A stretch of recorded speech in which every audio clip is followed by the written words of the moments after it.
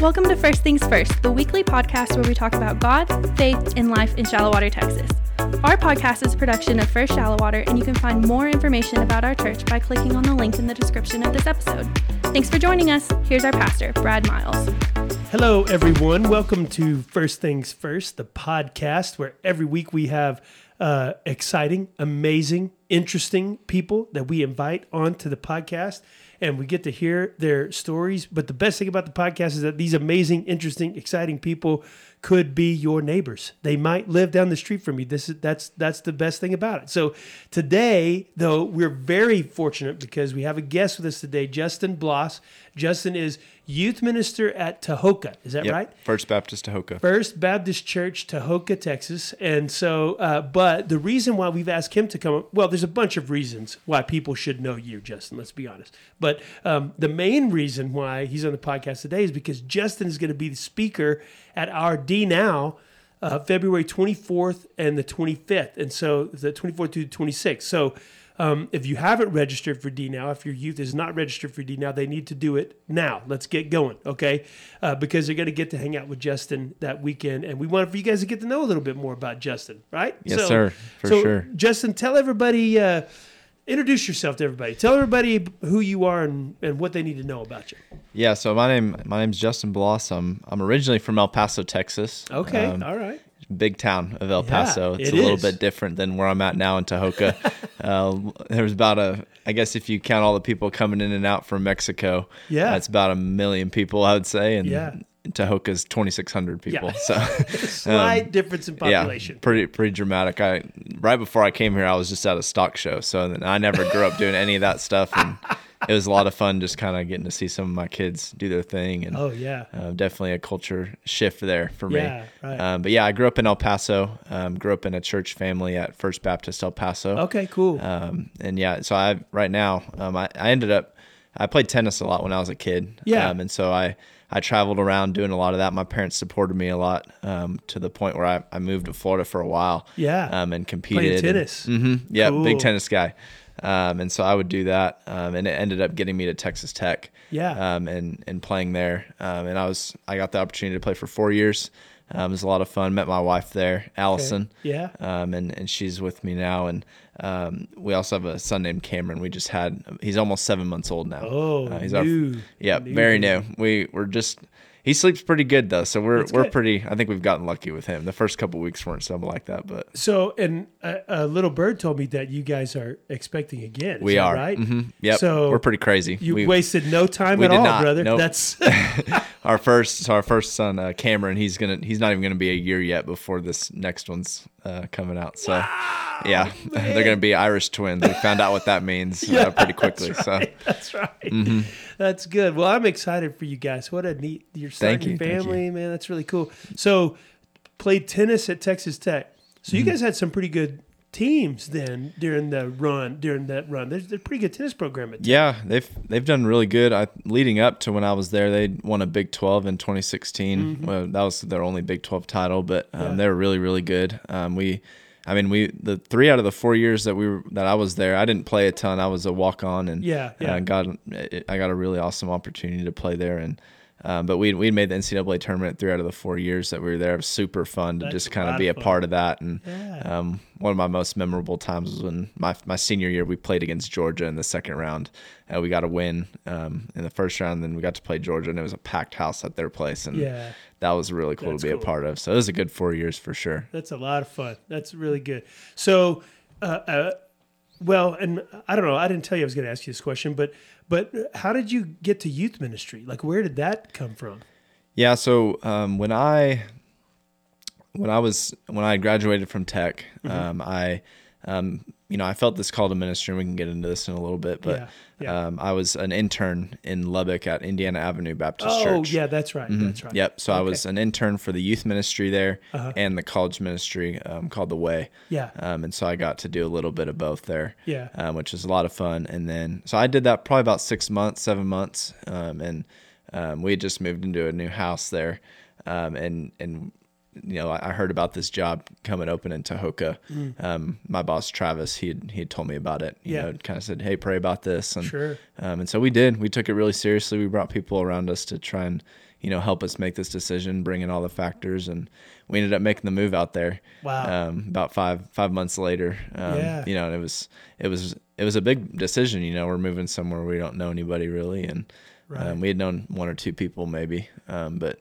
That's kind of how I got there. I never thought I'd be doing youth ministry, to be honest. I got a taste of it as an intern. Yeah, and that's kind of what spurred you into that particular one. And then you end up in Tahoka, and you're the only person on staff at the church, right? And pretty soon. Our pastor left shortly after I'd gotten there. Yeah. And so we've had an interim ever since then. He's been here about a little under a year. Okay. I've been there a year since January 2nd.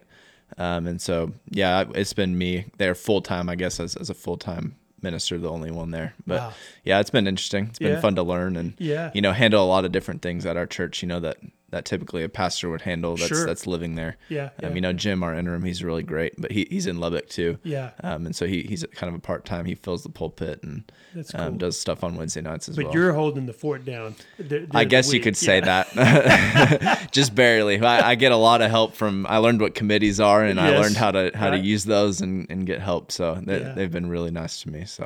So you coming from First Baptist El Paso, I'm assuming that's a fairly large church. Mm-hmm. Yep, it's pretty big. And then Indiana Avenue while you were in college, right? And then I think that would be even bigger than First Baptist. In El Paso. And going from there to First Baptist Tahoka probably has been a little bit of a learning curve for you. For sure. Yep. It's a different world altogether, isn't it? Definitely.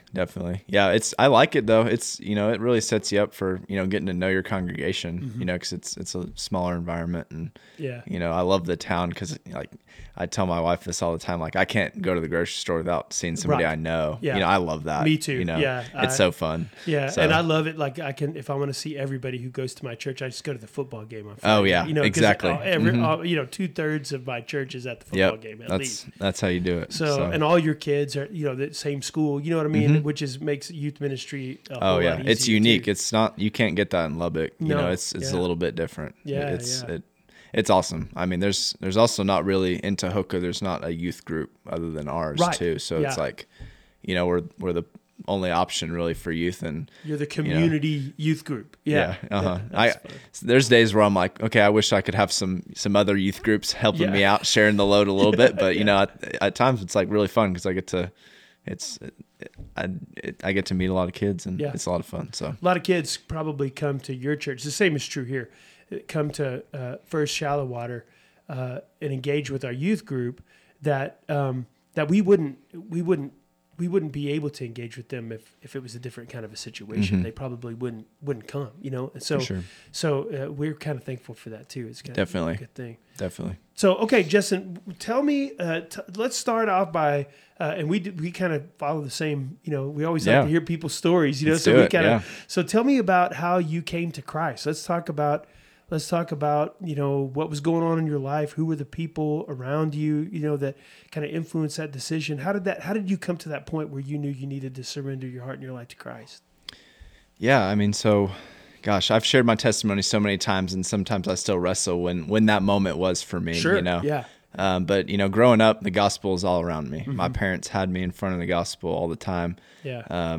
My dad and my mom, as well as my grandpa and grandma, they were always just pushing me. Yeah. Always, they led a life that, I looked at and I was like, okay, there's something different. They live it a little bit different than, people who aren't in church and stuff like that. And, but I grew up around that. I grew up when I was at First Baptist, and I think it was about when I was 9 years old. I kind of had this conversation with my dad. I was kind of wondering what happens after this life, Yes. And I had, I guess you could say I gave my life to Jesus in that moment. I prayed a prayer with my dad. Yeah. And looking back on that, it's kind of hard to tell, okay, was that legitimate? Was I, was it just because I didn't want to go to hell sort of thing? I always joke I just wanted fire insurance. It's basically, you probably heard that joke before, but I like to use that one. But anyways, I surrendered my life to Christ, I guess, and I wasn't. You didn't know everything that meant. Yeah.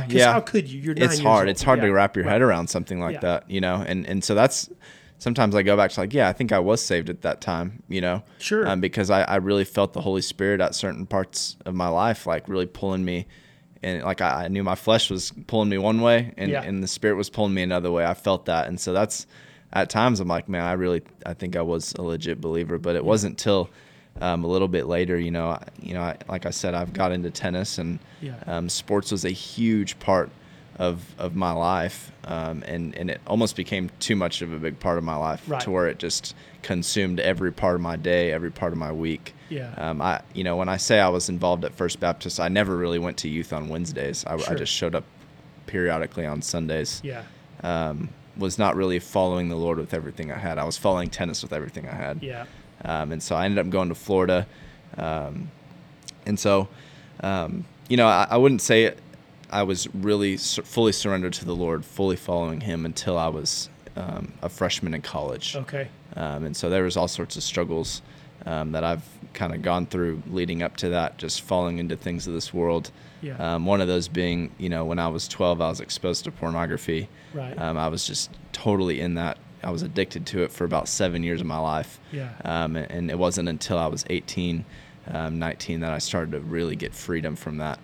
And so those are just one of the many struggles I've had that the Lord has really delivered me from. But I would say like the moment that really, that I can remember, not that it's about remembering a moment or anything like that, but for me, when I was a freshman in college, I got into the party scene. I didn't know why. I knew you weren't supposed to do all these things. I knew you weren't supposed to drink and party and sleep around. And I still did them, but I didn't know why we weren't supposed to do those things. I didn't. I felt guilt from it, but I also was like, okay, but this is also great. You were just there was just a checklist of things that you weren't supposed to do. For sure. But there was no there's nothing behind that for you. Like there's no like why behind it, and I missed that for a while, and so I'd kind of gone full send into that lifestyle for about a year in college, and I started to kind of realize deep down that it was empty. Something was missing. I would go, I would get drunk, I would do all these things, and I would just be left empty. Well, I wasn't feeling fulfilled. Wasn't feeling satisfied doing these things. It's very temporary, as those things really are. But when at the end of that whole year, I got invited to do an FCA camp, Fellowship of Christian Athletes camp at Texas Tech. So I was involved with Tech. I had my double lifestyle. I had my FCA people. I had my party people.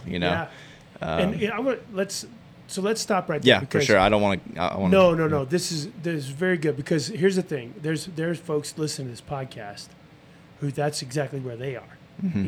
Yeah, let's do that for sure. We've got some folks. I know there are folks. There are folks in our youth group who that's where they're living. People that you're going to interact with. They for sure will come here on Wednesdays, and they and sometimes they got their Christian friends, and sometimes they're really trying to do that, but they're also totally engaged in a lifestyle that's self-destructive in other ways, right? So, and in other places, and then there are adults in the same boat, like just who they'll be here at church on Sunday morning, but the way that who they are when they're at work, or who they are when they're with their friends on Saturday night or Friday night is different than who they are when they're here at church. So that's not. I know there are folks like that, And usually when we talk about them, people who are in that situation, we kind of do it like we're pointing our finger at them and wagging our finger and saying, "Hey, But I would like for you to speak to people who are in that situation from the standpoint of a person who was in that situation yourself, right? What is it you would say to a person who's kind of filtering all of this out and trying to figure out, and they're living this double life? Yeah, I mean, the first thing that comes to my head, and something I've said so many times, and probably something I'm going to preach on, just mention in my sermons at D now, is like, man, I have lived both sides of the table. I've experienced both of it. I've gone through all of it, and I can honestly say, like, Jesus is so much better. A relationship with Him is so much more satisfying. I find so much more peace. I find so much more fulfillment and purpose in Him than any of those other things. Right. Because He's eternal. It's very simple to me now. It wasn't simple at the time, but it's like, man, eternal versus temporary. What are you going to choose? Right. Would you rather bite the bullet now and deal with some stuff going on in your life, and and have that relationship with the Lord Right. that's going to last forever? Yeah. Or would you rather go the easy way and find that temporary satisfaction and regret it later? Yeah. Yeah. You know, and because all those things are lies of the enemy. They are, You know, yeah. trying to just tell us, hey, you go this way, and distract us from our relationship with God, the way we were designed to live. Well, and the other thing too, you know, is that so often when we're chasing after our own desires, the problem with our own desires is that they lead us to death, man. They really do. Mm-hmm. And so we harm ourselves, we harm other people. You know, we just end up kind of, you know, creating this swath of destruction everywhere we go because we're not rooted. You know, Christ is life, and apart from Christ is death. So if we're everything that we're doing away from Christ, For sure. is sowing death. You know, and that's a tough thing, you know, to talk to folks about because it doesn't feel like it, right? It feels like, you know what, this is not that big a deal, right? I'm just having fun, or I'm just, you know what I mean? It feels like that. But it's only with the benefit of hindsight or whatever else when you look back and see, oh no, that was very destructive. I hurt a lot of people, you know. I hurt myself. I did, you know, For sure. and in addition to breaking the heart of God and hurting the heart of God, which is, you know, probably the biggest deal of all of it, Definitely. right? So, yeah, but we don't talk about that a lot, you know. So, Yeah. And I think, you know, what we tend to do is just kind of try to make people feel guilty, you know. But the truth is, man, hey, this way that you're going, you know, you can't see it right now. But it's destructive, not just to you, you know, but sure. to the people that are around you, and sometimes the people that you care a whole lot about. It's destructive to them. Yeah, it's hard. And in Christ is life and hope and peace. You know, chase that. You know. Yeah. So anyway, all right, that's good. So you're in this up to your neck. You know, double life. You're involved in FCA, but you're also involved in all these other things. So talk about how you're kind of working through that and what happens next. Yeah, so they had asked me to work this FCA camp. They had asked me to lead a small group. They call it being a huddle leader. Yes, huddle leader. Yeah, and so I was going to do that. Honestly, like a week or two before that, you know, I was still out partying, doing all this stuff. Totally hypocritical Christian. Yeah. And for some reason, I showed up. I don't know why I did, but I did. And they had a huddle leader training that whole week, the weekend leading up to this FCA camp. And we show up with a bunch of other college students, and there's multiple factors that play into this for me that really changed everything. And one of them was the community of believers that came in.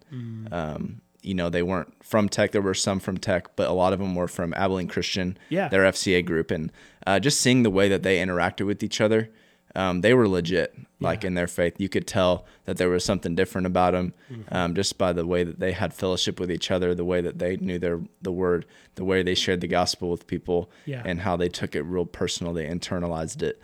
And I could tell like that there was something different after spending all this time with the people on Saturday nights, Friday nights, having these very surface level conversations in a club where people were drunk. Yeah. It's like you could just tell that there's no substance to that. Right. There was substance, just alcoholic substance. But, not healthy substance. Exactly. Yeah.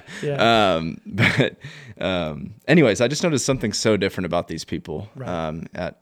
And just seeing that paired with, you know, they brought in a guy who did the huddle leader training. He was their leader. His name's Christian Dillard. And what was funny too is he used to live in El Paso. And he was part of the FCA group that, you know, met at my house, my parents' house. Wow. So it all kind of ties together real cool. And my grandpa was a huge player.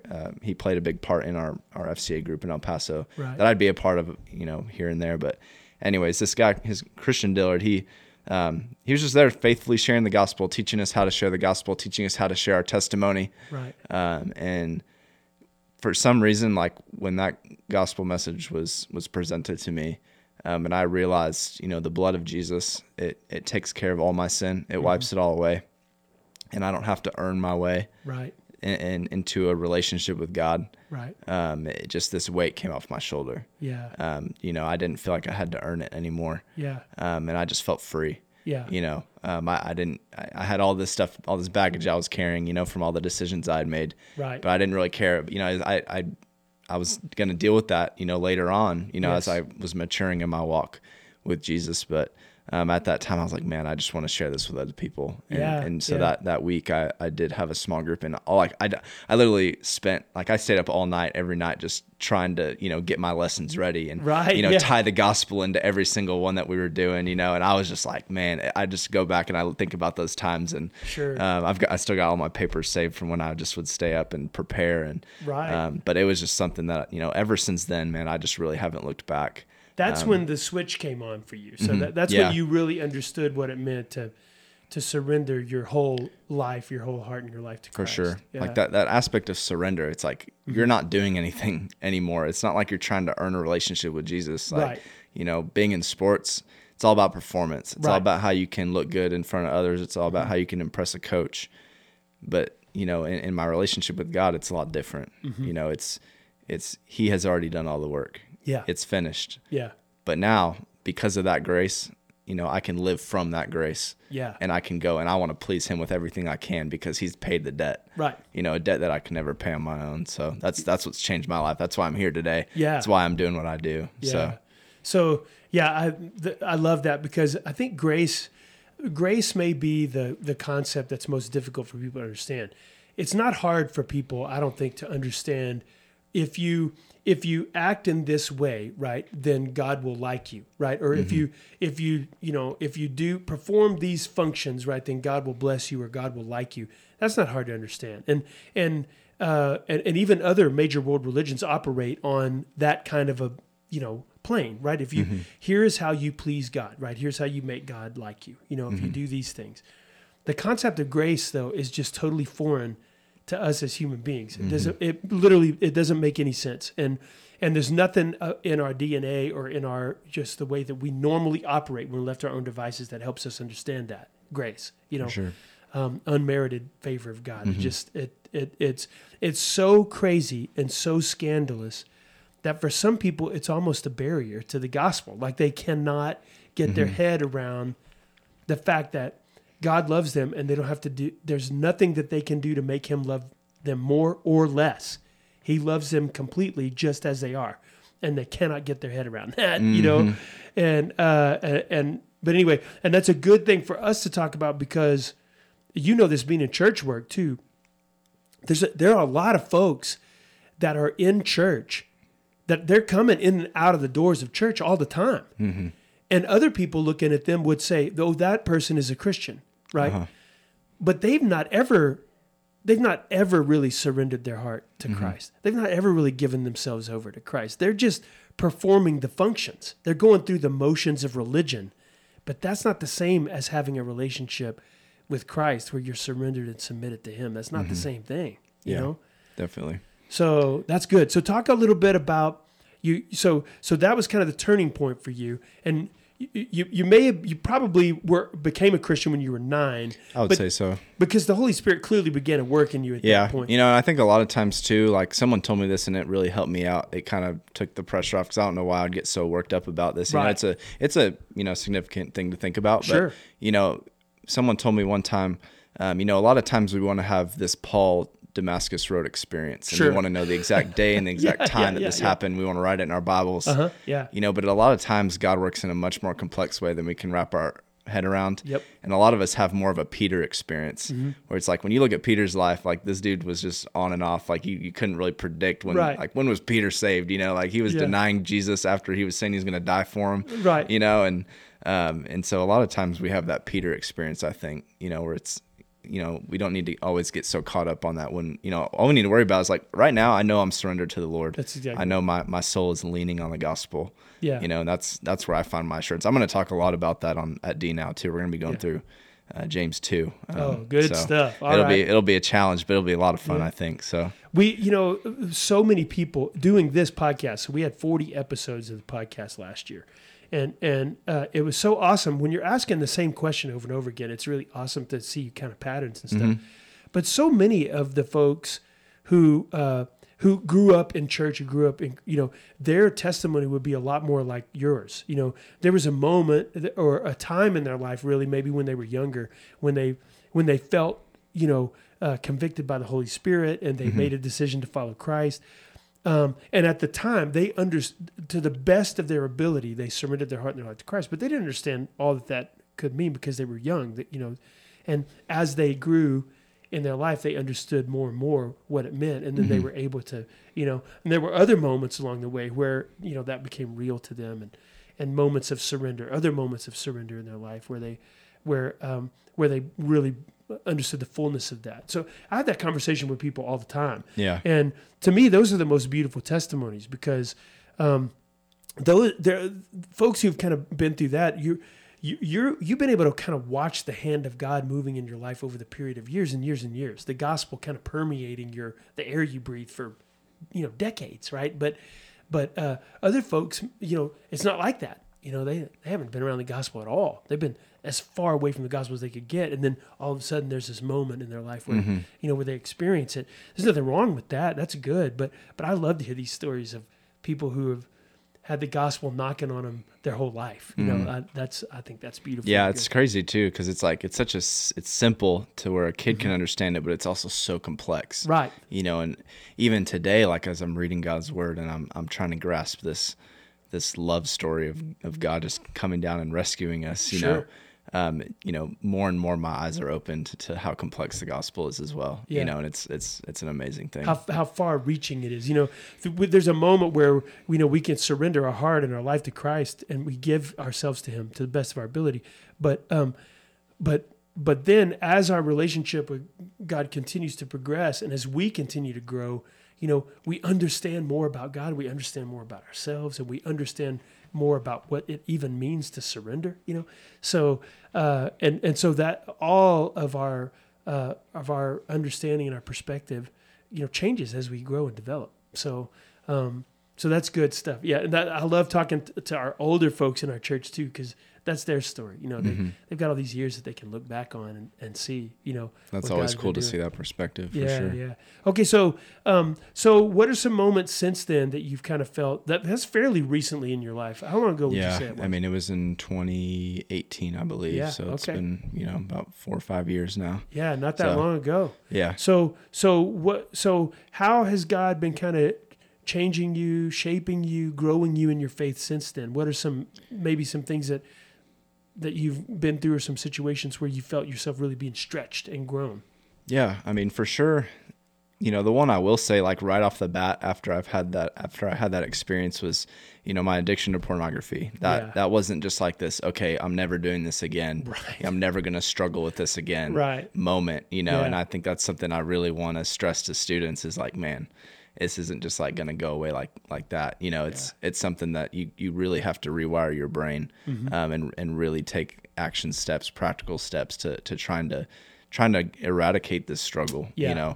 And so I did have that struggle a little bit, in the year or so after, that, it wasn't as frequent, but it was something I was really wrestling with, and I also didn't have, the church family around me, and the accountability around me to fight it. I was kind of still by myself. I didn't really know where to go in terms of a church family. I had some people point me in the right direction, but I definitely had to learn over time, how to fight that, for sure. But that was definitely something that God helped me through, and got me free from. I can't remember right now, but I think it's been going on like I've been free for about 3 years, something that I never thought, would was be even possible. Physically possible. It's just, you think about this when you're stuck in your sin, you're just like, man, I don't know how I can do this. I was talking to the kids last night about the demon-possessed man and how Jesus has power over our sin in our life, like absolute power. Yeah. And we don't have power over it though.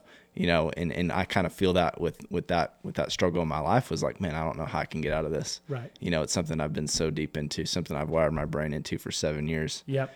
And by the grace of God, with great men around me, I've been able to get free, and it's really cool to look back on. And it's also something I don't, take for granted on a daily basis. It's like, I'm never above this sin. Yes, right. You got to fight it all the time. Yeah. Because it can suck you all the way back in. And it's something we're going to, any Christian deals with sin till the day they die. That's right. It's something you got to fight all the time. So that's a good word, man. Yeah. Maybe let's pause and talk a little bit about that. Can we? Sure. Because I think sometimes there are probably, first of all, pornography, is just so pervasive in our culture right now. It's just so easily accessible, and it's all around us. And frankly, like, when you start talking about it, some people are like, well, what do you even mean by that? What is that actually? You know what I mean? And then other folks are like, I don't see what the big deal is. How is this hurting anybody else? And so I want to say something about that, and then I want you to kind of weigh in on it and talk about it from your experience. But because you've been talking about how pornography rewires your brain, and it does. Okay, the neural pathways. You use neural pathways. It kind of wears a rut out, and it makes you think a certain way. And here's my take on it, and from experience in my life as well. So I'm with you on that. But my take on it is that what it wires you to do is it wires you to see people, image bearers of God, as less than. It wires you to see them as objects that are meant for use, for your gratification. It causes you to see people that way. And that's why it's such a diabolical thing, because anytime we begin to view other people, we objectify. That's what that word means, to see them as objects, right? Anytime we objectify image bearers of God, right, then not only does it harm them, it harms us, but it blasphemes God. If they bear the image of God, but we're treating them and seeing them as utilities that we use for our own gratification, our own good, then it's literally a blasphemous thing to do. And boy, you start out, it may feel like it's harmless, but it trains your brain to see people as just people that you can use. And boy, that works itself out in all kinds of ways in your life, all kinds of terrible, destructive ways in your life. And so that lie that it doesn't really hurt anybody, just not true. You know? Yeah. So what do you think? What are some things that you think are so terrible about that particular addiction, that particular thing that you struggled with? Man, I mean, where do I start? There's so many different, ways that it impacts the user as well as the people involved in the industry of pornography. Yeah, right. We don't talk about that either. Yeah, I mean, there's horrific. Yeah, I listened to a story of a guy who was deep into that industry.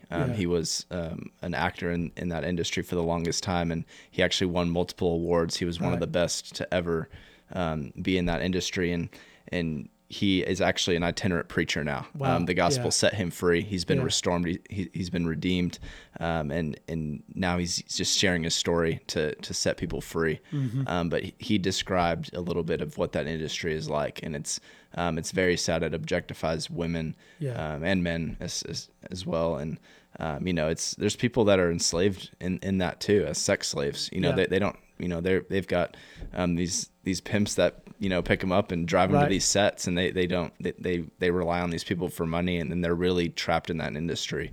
And there's a lot of legislation going on right now to try and make this completely illegal. Make these websites completely illegal. I know they're making a lot of really good steps as well right now, with just in terms of like Visa and MasterCard not allowed, or they're not allowing any charges to be made for sites like Pornhub and stuff like that to buy any of these things and feed that industry. So I think some steps are being taken, and this man that gosh, I forgot his name. I think it was Joshua Broom was his name, the itinerant preacher now, but he's taking a lot of big steps that he feels really called to that. It's just really, it was an amazing story of how God can change anybody, even the people in the most deep parts of sin in their life, so but anyways, it's that definitely the industry is where it hurts people for sure. And then in our own minds, man, you objectify people as well, for sure. You think that like, okay, you stop doing this, and then you say it's been a year or 2 years, and you feel like you've recovered, but at times, even my brain it still is unraveling itself from all of that damage that it's done over those years. And it's an addiction, right? So like it's a place where you always have to be careful and guarded in your life. For sure. So that just in the way I view women, in all honesty, you see them as objects. Right. And then also like in my marriage, like something like pornography, the amount of options that you have on certain websites to watch whatever you want, right, it trains you for variety. Yeah. And it, in an unhealthy, very destructive much way. Mm-hmm. Yeah. And it really, maligns the image of marriage too, and God's image of what a godly marriage is, what it represents. Yep. And so a lot of times it allows you to crave variety. Yeah. And so it definitely has been something my wife and I have worked through over the last year or two. Yeah. And we've recognized, and it's something that, God has shown us so much grace in. Yeah. But at a lot of times too, it does damage you, and you don't realize that, on the front end. No. Too, when I'm making those decisions at 13, 14, 15 years old, it's like, you're not thinking about how this can hurt you in the long term. Right. And your own personal intimacy with your wife, and so, there's been multiple ways that people can be harmed from it, because you can easily, people make that excuse. I've made that excuse in my life. Oh, this isn't going to hurt anybody. Right. What's the big deal? Yeah, definitely. Yeah. So let me ask you this then. So, and this would be more of a general question, but in your life, like, what advice would you give to a person who was struggling with a sin, right? That with self-destructive behavior, any kind of self-destructive behavior that just seemed like it was taking them over, self-destructive, addictive behavior. What steps, did you take? What advice would you give to a person who was really struggling with that? What are some things you would tell somebody? I would say James 5:16, confess your sins so that you may be healed. Praise God. Exactly. First of all, that's if you keep it inside. Yeah. Yeah. Right. If you can't say it out loud, if you can't tell somebody in detail your what you've done, then I don't believe you're free from it. Right. Constant confession and accountability. Mm-hmm. Who are your people around you? What does your community look like? I believe as Christians, we're designed to live in community. We're designed to have people all around us, sharpening us, checking on us. And so definitely that I've had the opportunity. One of the first times I experienced that accountability was at a different FCA camp. Actually, I got to sit down at the end of that camp with one of my buddies from ACU, the guys I was talking about. And, he's just kind of checking in on me, since, I had that amazing experience probably a year and a half before that. Right. And he's like, how are you doing? And I was like, well, man, I'm still kind of struggling with this stuff. And he had confessed the same thing too, like that he was struggling with the same thing. Right. And my eyes were just open because I had seen this guy. I really looked up to him, and not that I didn't look up to him anymore at all. No. I respected him even more. Like, man, this guy is really, really honest. Mm-hmm. And it's real. And this is something I really want to keep in touch with, and also have in my own town, because he lived in Abilene. And so I found those guys, as I started to get more involved in the church, as I found other guys having those same conversations, dealing with the same things I was. And you realize really quickly when people start getting honest, you deal with a lot of the same stuff, and you can really push each other towards those things. And so anyways, that's kind of the main thing for sure, is having believers around you, confessing. And then there's something called Covenant Eyes that I've used. I'm sure awesome. you know what I'm talking about, but it's a really cool thing. It takes screenshots of your phone, your laptop, iPad, whatever you have that you could access pornography on, and you have accountability partners on it, and it sends you emails of all your screenshots every day if you want. And that's just like, well, if they're going to see screenshots, why even try? And I think that's a really practical way to, cut that off. Because if you don't have any of that, if you don't have any locks on your phone, and your phone's just sitting there by your bedside, you're not even struggling at that point. It's just sitting right there, accessible to you at all times. I think, you really start struggling is when you're like actually fighting it, because the struggle is a fight. Like you're not just sitting there resting and indulging. That's not a struggle. That's so much truth there. And that so often though, the way we try to handle sin is to just try to manage it, and you're right. Like at that point, you're not even struggling. You're just engaging in sinful, destructive behavior, but that's how we want to try to handle it. We just want to try to manage it.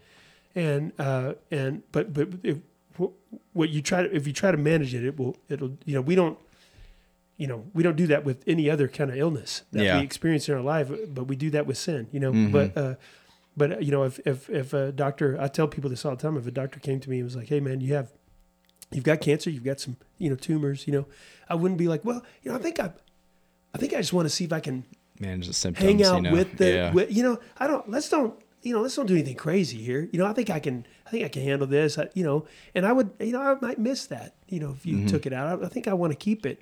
I would not do that. Like I would be like, do you have some scissors or something? Right? Like, can we get this out? Like I would just lay down right here. How fast can we get this cancer out of my body? That's how we would think of it. And so I think the thing we sometimes don't view these self-destructive behaviors, this rebellion against God. That's what sin is. We don't view it in the same way, and we should, For sure. So that's good. I also like what you said. What we keep in the dark will devour us. That's true. And there's a reason why James encourages us to confess, because he knows that's what does the psalmist say that when I keep things from the Lord, my bones melt away. Like that's what he's talking about. He talks about how confession is such an important part too. So that's good. And I think step number one in recovery is to be able to say it out loud to someone else, and even realize that it's a problem to begin with. Because a lot of the time you're just like, oh, this isn't even a big deal. No need to change anything. That's right. Yeah. So once you realize that, then you're able to take some good steps. Well, and the thing is, you will realize it, like one way or another. Like deep down there will be, there will be a Mm-hmm. day.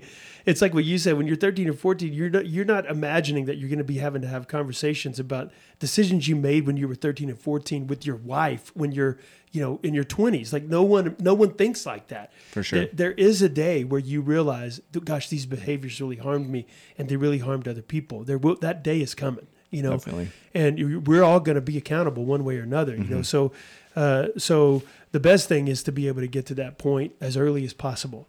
For sure. So that you can experience the healing of Christ, and so you can be an agent of healing instead of an agent of hurt. Yeah, definitely. Because we're going to be one of those. We're going to be agent of one of those things. So. Gosh, that's good stuff, Justin, man. That's really good. I'm excited to have you. Yeah, I've enjoyed really this so much. Yeah, I'm excited. I'm excited to come speak a little bit more too. Yeah. You're going to enjoy our folks too. Our students we have a great group of students, and awesome. And I think you'd be excited to kind of hang with them and get to know them too. And they're going to love hanging out with you too. That'd be really good. Yeah, I'm excited That'd for sure. Good. So one baby on the way. Big life change is coming for you right now. Definitely. Right? What do you feel like God is working on you right now about? Like as your family's growing, everything else, what's God doing right now in your life? My word for last year was dependence. Right. I'm definitely learning dependence. Yeah. Having a kid is a lot harder than I imagined, to be honest. And I think that's how it is for a lot of people. And it's a lot more amazing and a lot more difficult. Definitely. Yeah. There's a lot of rewards that come with that too. But yeah, I think definitely he's forcing me to depend on him really with a lot of different things. Just, there's a lot of things on my plate, more than I ever had. I'm doing my master's right now. I'm, helping this youth ministry, and I've got a wife at home, kid at home, just all these different things, playing in.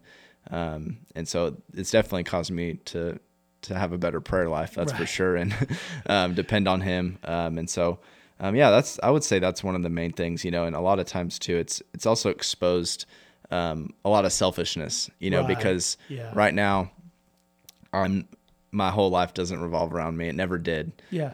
But a lot of times, that's how we're wired. We always say, what's in it for me? How can I be most comfortable? How can I, what can I do for myself right now? That's our default. Yeah. Mm-hmm. Yeah. And so, with having a kid, and, I learned this when I got married too, I'm not the only person, that's going on in my head.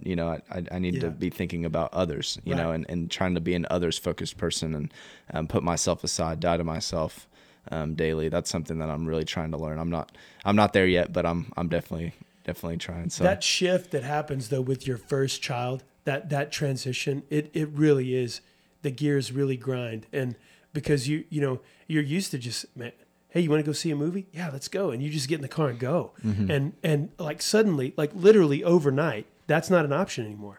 And there's no way you can prepare yourself for that, right? There's no way that you can really prepare yourself completely for that. And I mean, as hard as it is for us, it's way harder for our wives, because the change for them is even more severe. It's even a bigger deal for them, because they're so much of the care of that child are things in those early days that only mom can do. And so for mom, it's like, I mean, I remember just really walking through that with my wife, and we were so excited to have our first baby.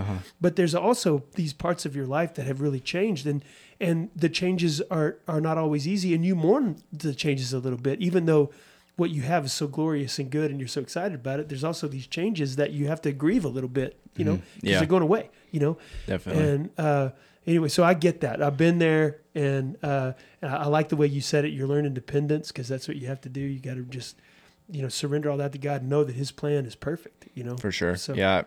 I think what's really cool about it too is like I get to see other people's strengths too, like with seeing my wife, like, and how she is so tender and caring towards our son, like, because I know I lack those qualities, and I see that lack in myself, and I look at her, I'm like, man, she's really gifted at this, and it's just really cool to see that. And it's also cool to see, from our parents too, like how they raised us and how selfless they were, and making sacrifices for us, because you never really come to that realization not until you have a kid. So I've noticed that. And then also like my view of God and how he views us and his love for us, man, I think I've benefited a lot more than the sacrifices I've made. Just getting to see these things from a spiritual standpoint has really, really helped me, and I love it. So no question. Kids are an amazing blessing. So, definitely. So, and you're about to do round 2 here before too long. Oh yeah, so real quick. Gonna get crazy in the Bloss house. That's for yes, sure. Definitely. We're excited. Well, we can't wait to have you here for Disciple Now, and it's really super fun to hang out with you. We need to do this again. Yes. Without microphones and just hang out. Yeah, definitely. Awesome. Let's do it. But I've really enjoyed it, and for those of you who are listening, we just want to say, look, there is freedom and there is hope. Like if you're struggling and if you feel like if you're caught in something, you don't feel like there's any way out of it. Justin and I can both tell you from personal experience. Like we don't know this philosophically, we know it experientially. There is freedom, there is hope in Christ Jesus. And so step number 1 is to cry out to him for rescue, and because he answers that prayer every time. Cry out to him for rescue, surrender your heart and your life to him, and then find some good, godly, trustworthy people and talk to them. And if you're looking for people like that and you're listening to this podcast, I can tell you there's a lot of them at First Shallow Water. So you're welcome in my office anytime. And there's a lot of folks who just will love on you, and they want to hear your story, and they want to help any way they can here. So if you're looking for a place where that kind of thing happens, this is that place. And we would love to have you. And we'd love to have you be a part of what God's doing here. So, all right, Justin, thanks again. Awesome. Thanks for having me on. Thanks all you folks for listening. And we make sure you listen to the previous episodes. We're excited about this new season that we're launching here too. It's going to be a great year, and we'll see you real soon. Thanks for tuning in to First Things First. We want to invite you to join us for worship this Sunday at First Shallow Water. You can find us at 703 Avenue J in Shallow Water, Texas. Our Sunday morning service starts at 10:30 a.m. Click on the link in the description of this episode for more information about our church, or if you'd just like to reach out to us. Check out the previous episodes of this podcast. Make sure you do that. We really have had the privilege of hearing some amazing stories. And make sure you check back each week for a new episode. Until then, we'll see you around town.